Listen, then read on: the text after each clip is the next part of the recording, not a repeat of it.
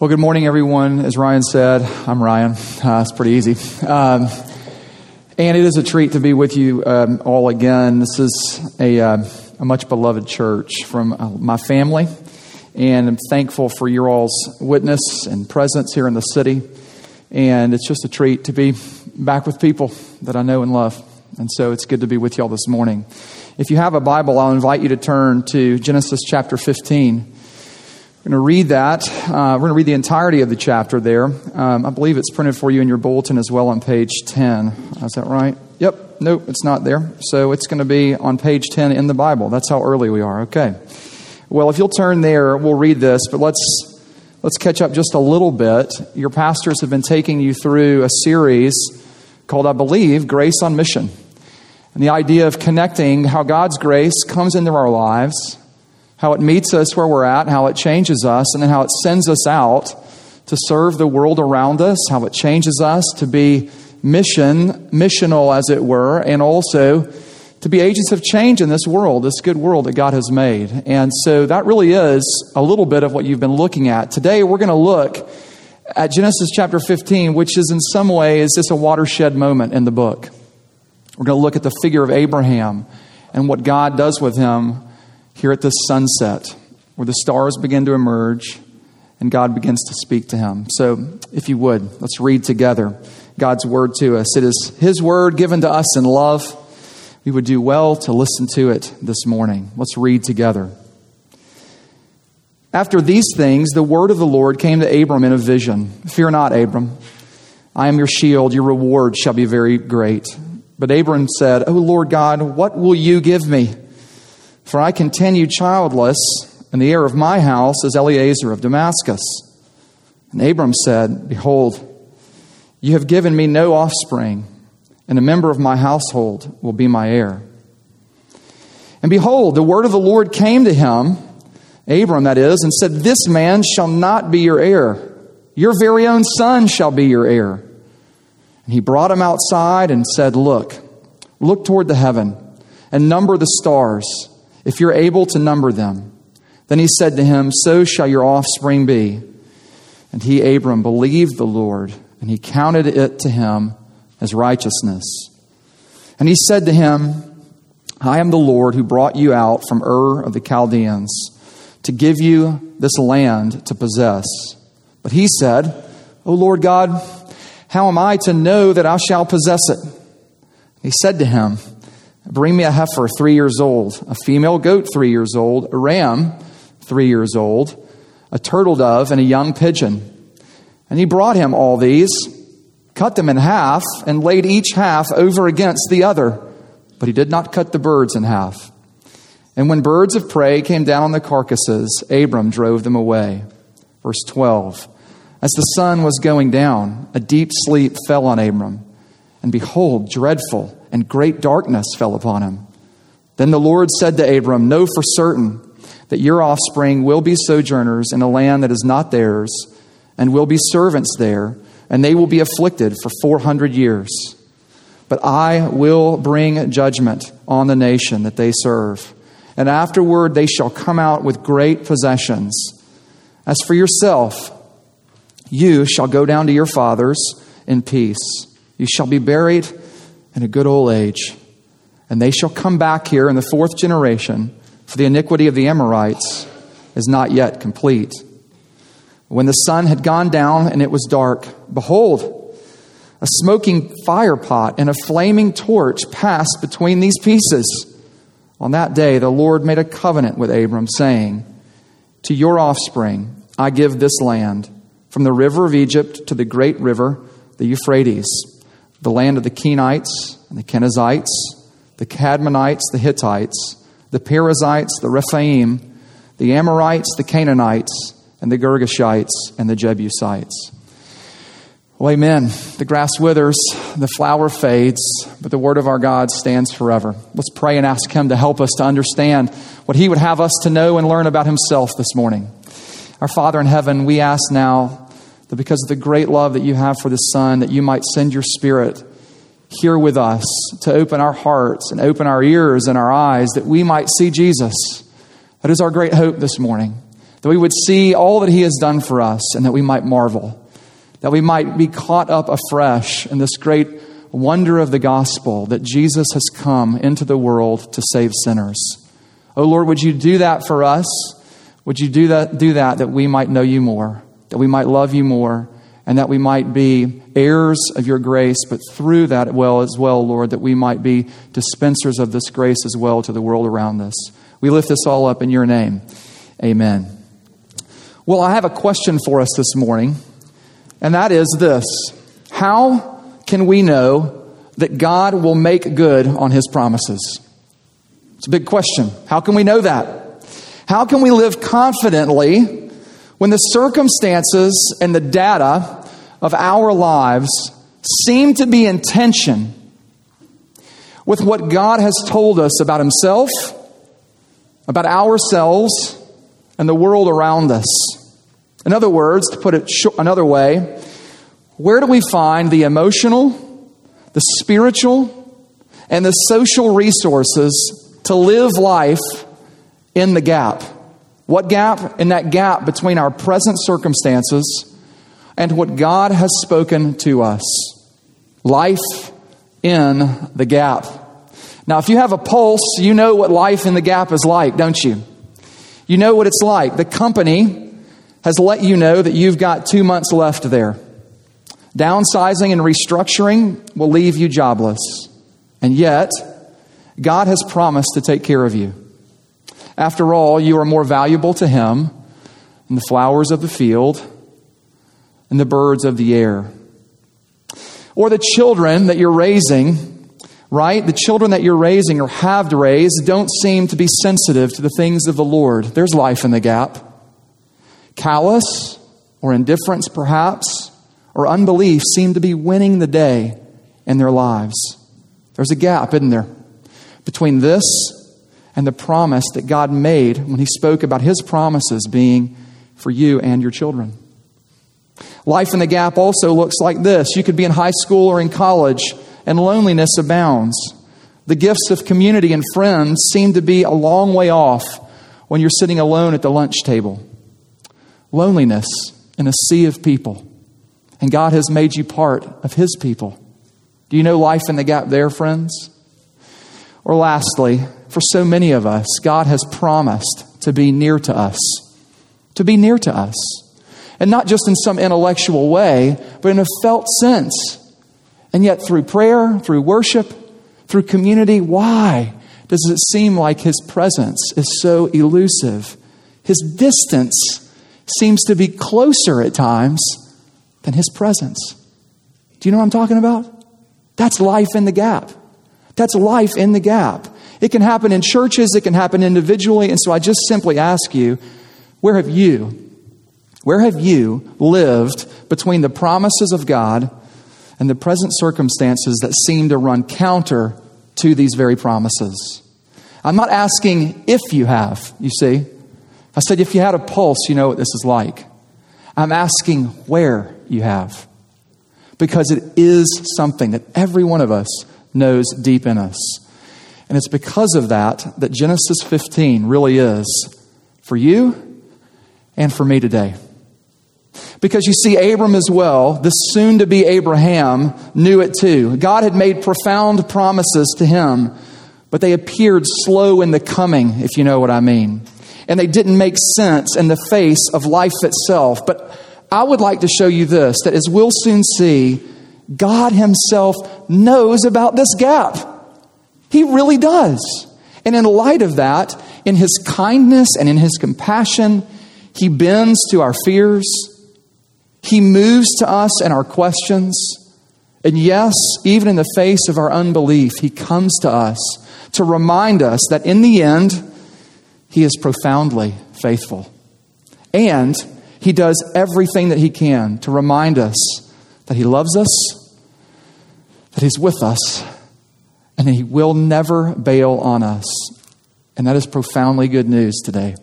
So, let's take a look at this perplexing text I will admit, from Genesis chapter 15. And instead of walking through a series of points like I'm prone to do, I would rather like to walk us through the story a little bit and then ask why this matters for our lives. And then lastly, to touch on the significance of this actually lived out in our lives. So that's sort of my hope for this morning. That's where I'm going. Let's take a look first at the idea of the text itself. What is it telling us? Did you catch it there?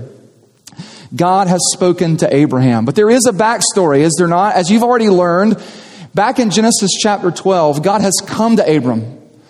God has come to him in the town of Ur, which is about 150 miles southeast of modern-day Baghdad. And there, God has asked Abram and has told him really to go, to leave his family, to leave his country, to leave the moon god that he was worshiping, and go to a place that God himself would show him. And in fact, if that weren't amazing enough, do you know what happens? Abraham actually does it. That's what's amazing as well. He actually goes. But there's also more to this story. As you've heard a few weeks ago, God in his wisdom and in his grace makes some pretty amazing promises to Abram as well. He says what? I am going to bless you. I am going to bless you so that you will be a blessing to the world. In fact, Abram, here's how it's going to work. Everybody that comes to know me is going to do so through you. Now, you talk about like life goals. Abraham's got them. That's pretty impressive. But the story doesn't end there. That is the backstory. So in short, God has made promises prior to Genesis chapter 15 to give Abraham both a people and land. A people and land. And so as we move into our text today in Genesis chapter 15, there really are two cycles. Verses 1 through 6, one of those promises gets talked about. And then verses 7 through 21, the second one gets talked about. So that's where we're going this morning. Let's take a look, first of all, at this current situation here in verses 1 through 6. Here's the issue. None of these promises have come to pass yet. And that's where the tension lies. So there exists, you know what? A gap. A gap. A gap exists. You see, to make Abraham into a great nation, there will need to be at least one heir and some land. And what does Abram say about this? Well, verse 2 tells us, turn your eyes there. He says, O Lord God, what will you give me? For I continue childless. So the promise has been made, but the fulfillment doesn't appear in its coming. The gap. Well, you know that already God has spoken to him back in Genesis chapter 13. But he said this to them, Abram. He said, Abram, I want you to look at the dust on the ground. And if you can count those little specks, then you'll have some idea of the way that I'm going to bless you. That's going to be the offspring that I give you. But Abraham, you know what, is a man just like us. I mean, think about it. You might think like hearing a voice from God, that might be like, I'm all in. Chips all in. Let's go. I'm ready. Okay? But that's not enough. So God puts Abram's face in the dirt and says, count the sand. And you might think, okay, well, surely that would be enough. But you know what? God is kind. He doesn't just make promises. He makes repeated promises over and over again. And he's done it again. He says, instead of looking down, Abraham, now I want you to look up. And I want you to look at the stars. And God gives him an astronomy lesson, doesn't he? You see, in the middle of the night there, under the Palestine sky, God says, look up, Abram. You see these? You see them? This is how many your descendants will be. And here's the key. Your heir is not going to be somebody from your extended household. No. It's going to be, the text tells us, your very own son.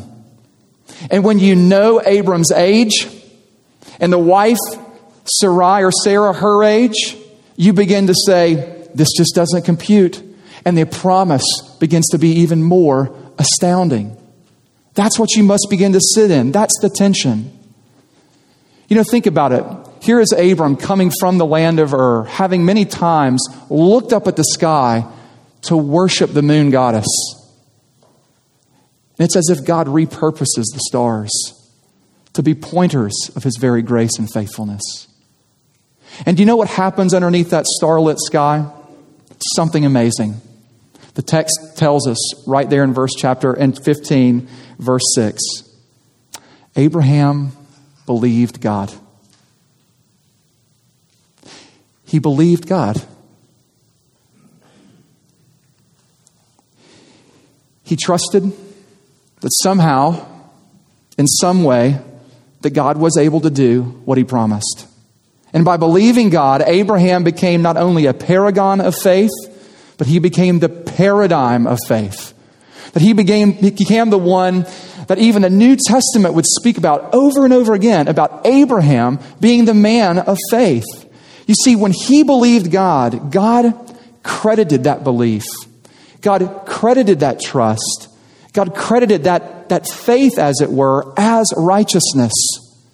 And therefore, in other words, right standing was now had between Abram and God himself. Was Abram sinless from that day forth? Oh, absolutely not. Of course not. But in God's sight, he had a perfect and right standing. It was a faith righteousness, not a works righteousness. And God declared and God credited him a right standing because of it. Now that's the end of the first cycle there. Let's take a look at the other text as it keeps pressing in on us. There's more. In verses 7 through 21, this is where things start to get very, very interesting. Now, you'd think the episode would end there after 6, but the tension keeps mounting. The rising tension, as it were, keeps going up. You think, okay, thank you, God. I see the stars. That's enough. We're all good. But no, it's not. Because there's another promise that has to be talked about. It's talking about the land. And verse 7 tells us as much. Take a look at it. And he said to him, I am the Lord who brought you out of Ur of the Chaldeans to give you this land to possess. And then Abram says this, but, O Lord God, how am I to know that I shall possess it? Abram asks more. He asks more of God. Oh Lord, how am I to know? Now I love this. You see, this is not the questioning of unbelief. This isn't skepticism. This isn't a sort of prove it to me and I'm hiding behind my questions. That's not what Abram's doing. No, it really is a seeking. It's a wanting to know how God will do this. I love what one writer puts it. He puts it this way. One commentator says, complaint and faith are not antithetical. Complaint is based on taking God seriously. And that's true both for Abram and for you and for me, friends. And all that follows in this chapter answers that question of how God will provide the land. But, a huge but, and this is crucial, the answer that follows is going to be an answer about how God saves, about how the work that he does to redeem and bless not only Abraham, but for all of those who have the faith righteousness that Abram had. And what is it? Let's turn to this gruesome picture of animals being cut in half. Did you catch it there? So how does God respond to Abram's question of how will I know? I mean, he's singing the Whitney Houston song, I suppose. How will I know that you're going to bless me? And God says, get some animals, cut them in half. What? What? That ought to be jarring. And in fact, it is jarring. It's not directly answering the question unless what? Unless we know what Abraham knows. Unless we were sitting in the world that he was in, and you see what is happening, what is unfolding before his very eyes is the making of a contract, or more properly, a covenant. A covenant between two parties, between God and Abraham. They are about to make a profound handshake, as it were. What do I mean? You know, when you go to purchase a home, for those of you who have had the privilege of buying a home or selling a home, you know the details involved in that, right? I mean, rarely would you, if you were selling your home, listen to a potential buyer say, I'm good for it. Like, let's just shake hands on this right now. I'll take your house. Here's the money for it. Rarely does that happen. And, you know, rarely as well would you as a potential buyer say, you know what, I trust this house as it is. I mean, there may be problems underneath the sheetrock and the whole deal, but I'm not too concerned about that. I'll take your word for it. No. What happens? You put it in paper. You put it on paper. You lay out, as it were, a contract. And why do you do this? Well, the contract obliges both parties, does it not, to certain benefits. Here they are. Cash for the seller, a home for the buyer, if the conditions of the contract are met. But if those conditions are not met, what happens? There are penalties to pay, perhaps the loss of earnest money or even action in the courts. You see, if those terms aren't met, these consequences happen. So both parties sign and agree to the terms. Well, a contract ceremony is about to take place. How? And here's how. When two parties back in that day wanted to agree to come to terms on something, they would sometimes take animals, cut them in half, lay half of the carcass over here and half of the carcass over here. And so you're seeing that with these animals being cut in half in a row, as it were, an alley, an aisle of dead animals flanking you on the side. And then the picture of this, instead of signing a piece of paper, is that both parties would walk through the pieces of flesh. That was the handshake. And it was a symbolic way of saying, we're good. I agree to the terms. And here's the thing. The symbolism in the actual carcasses, right? They demonstrated and pictured way, way better than our contracts do about the breach of contract should you fall into it. Okay, see, so this little ring right here on my finger is a reminder that Laura has covenanted and promised to love me until I die, until she dies. But nothing in this little piece of titanium that I think costs $50 or something will tell you about the consequences if she breaks her word to me. But you know, dead animals are telling you something. What are they telling you? And here it is. It's the party saying this: if I break my end, may I be like these animals. May I myself be cut in half if I don't live up to my end of the bargain. And historians have noticed this. Biblical commentators have known this. And it's actually in our very scriptures. Listen to what Jeremiah says in chapter 34.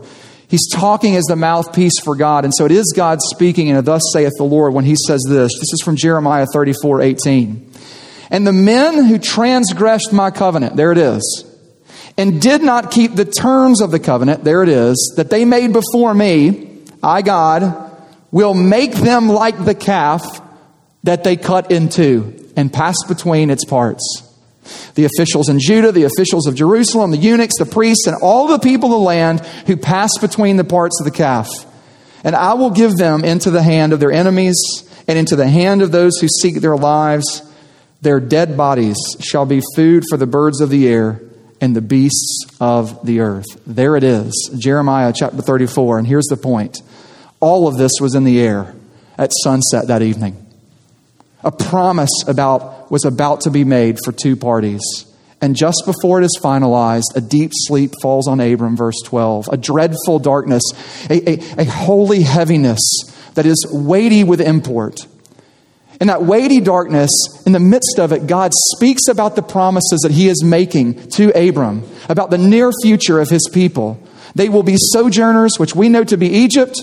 They will grow there for roughly 400 years. They will return with all sorts of possessions to this very land.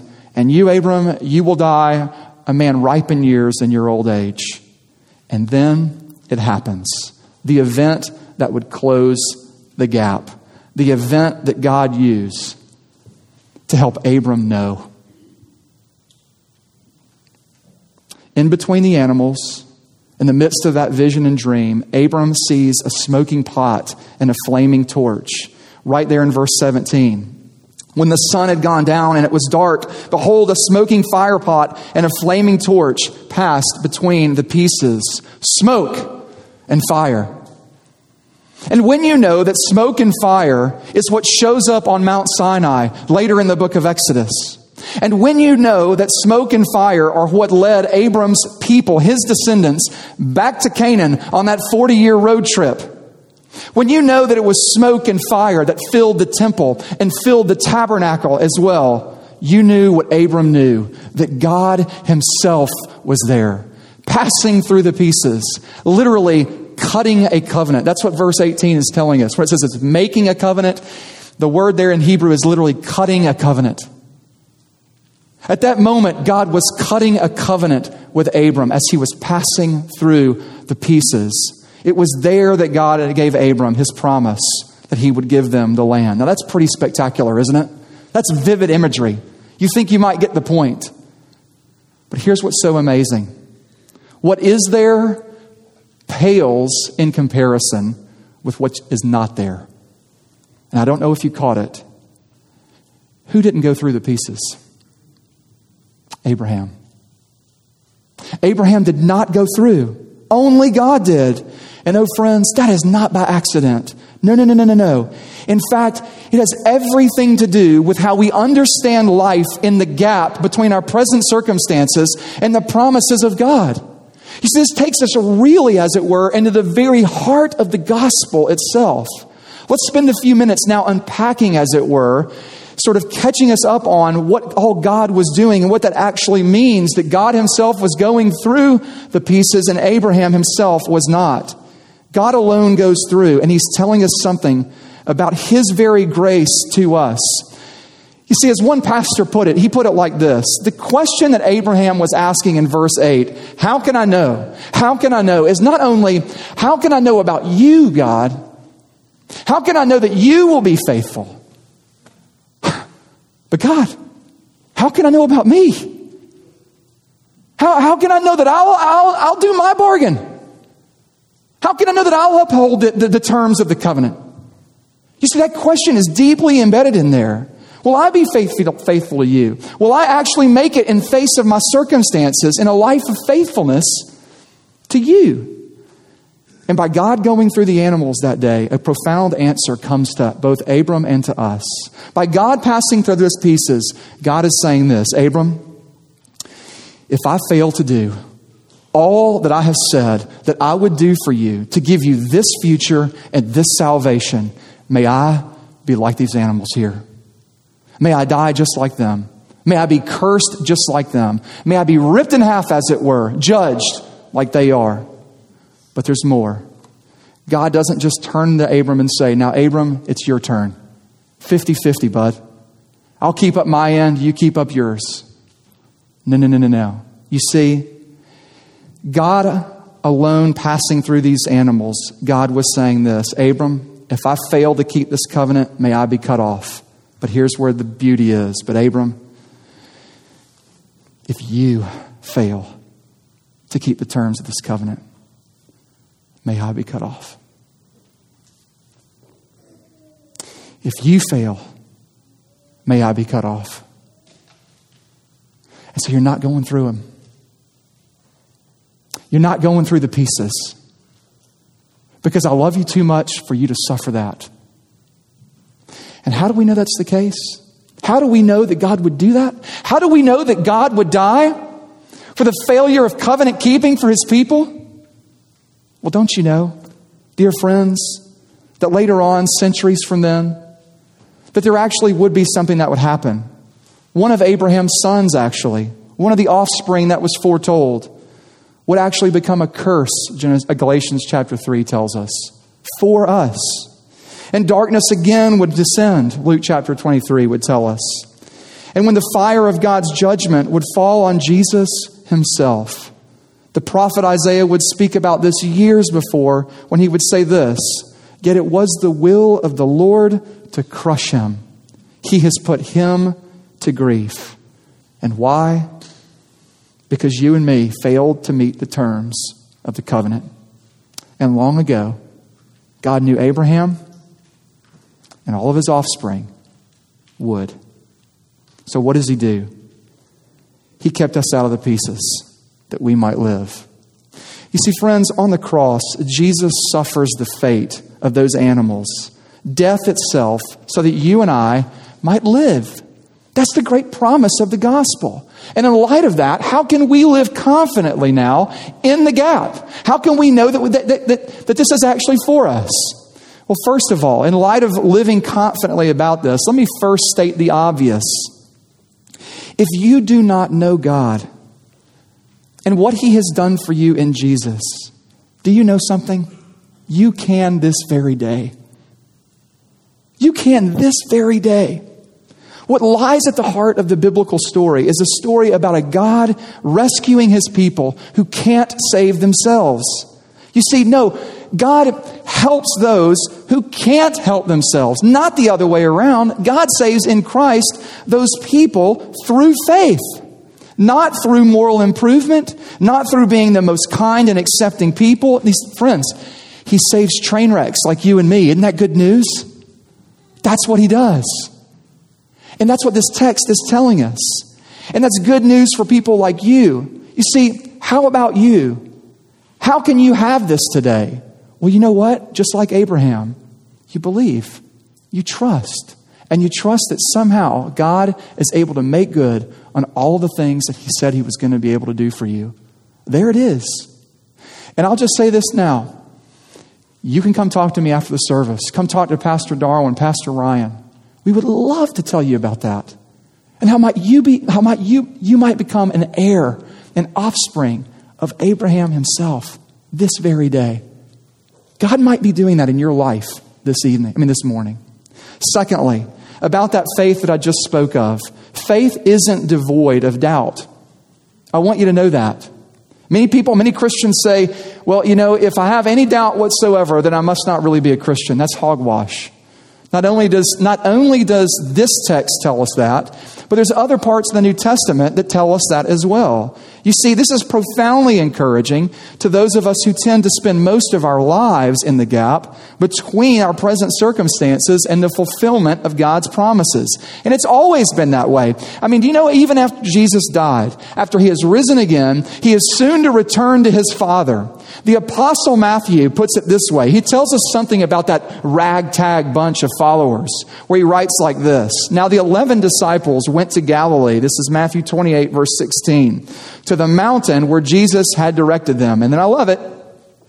And when they saw Him, they worshiped Him, and some doubted. I just love that. I saw my friend die. I abandoned him. He's now been dead. He's standing before me with holes in his hands, and I'm not too sure about this. You have a category of faith like that?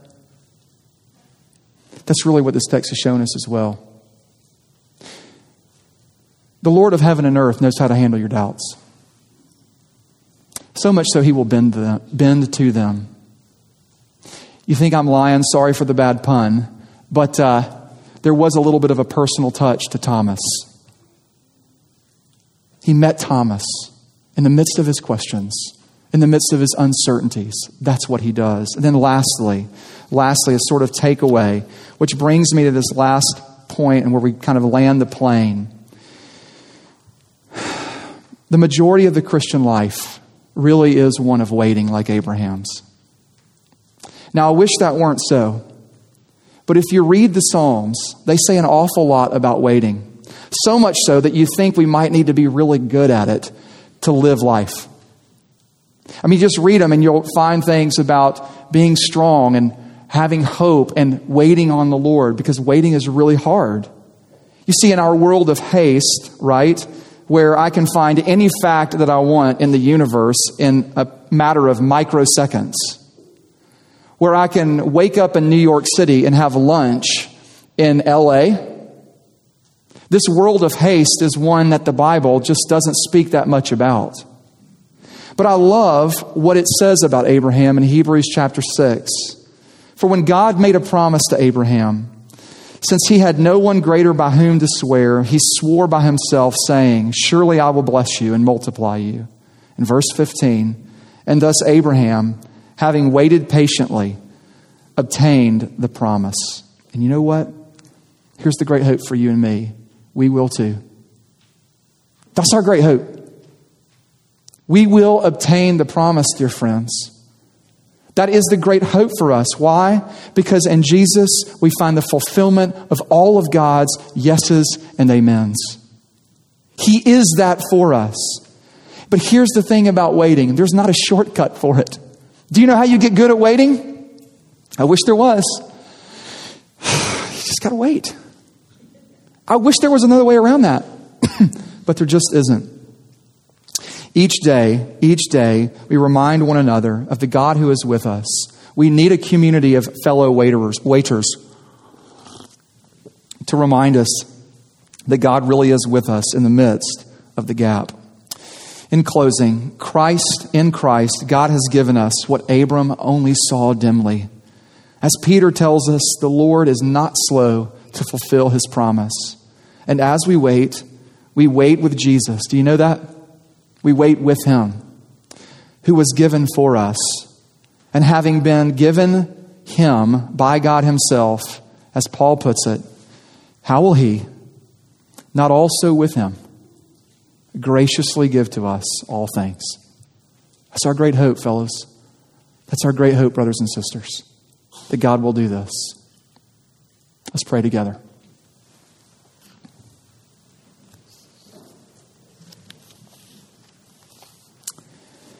Thank you, Lord, for the life of Abraham. Thank you for the grace that you gave him and us by extension at that sunset. To remind us that you are the God who is faithful, that you are the God who makes promises and always keeps them, and that no matter where we're at in our respective gaps, as it were, you are a God who sees us and knows us and is with us, and that you condescend to be with us. Thank you now, and we ask that you would meet us at your table. In Jesus' name, amen.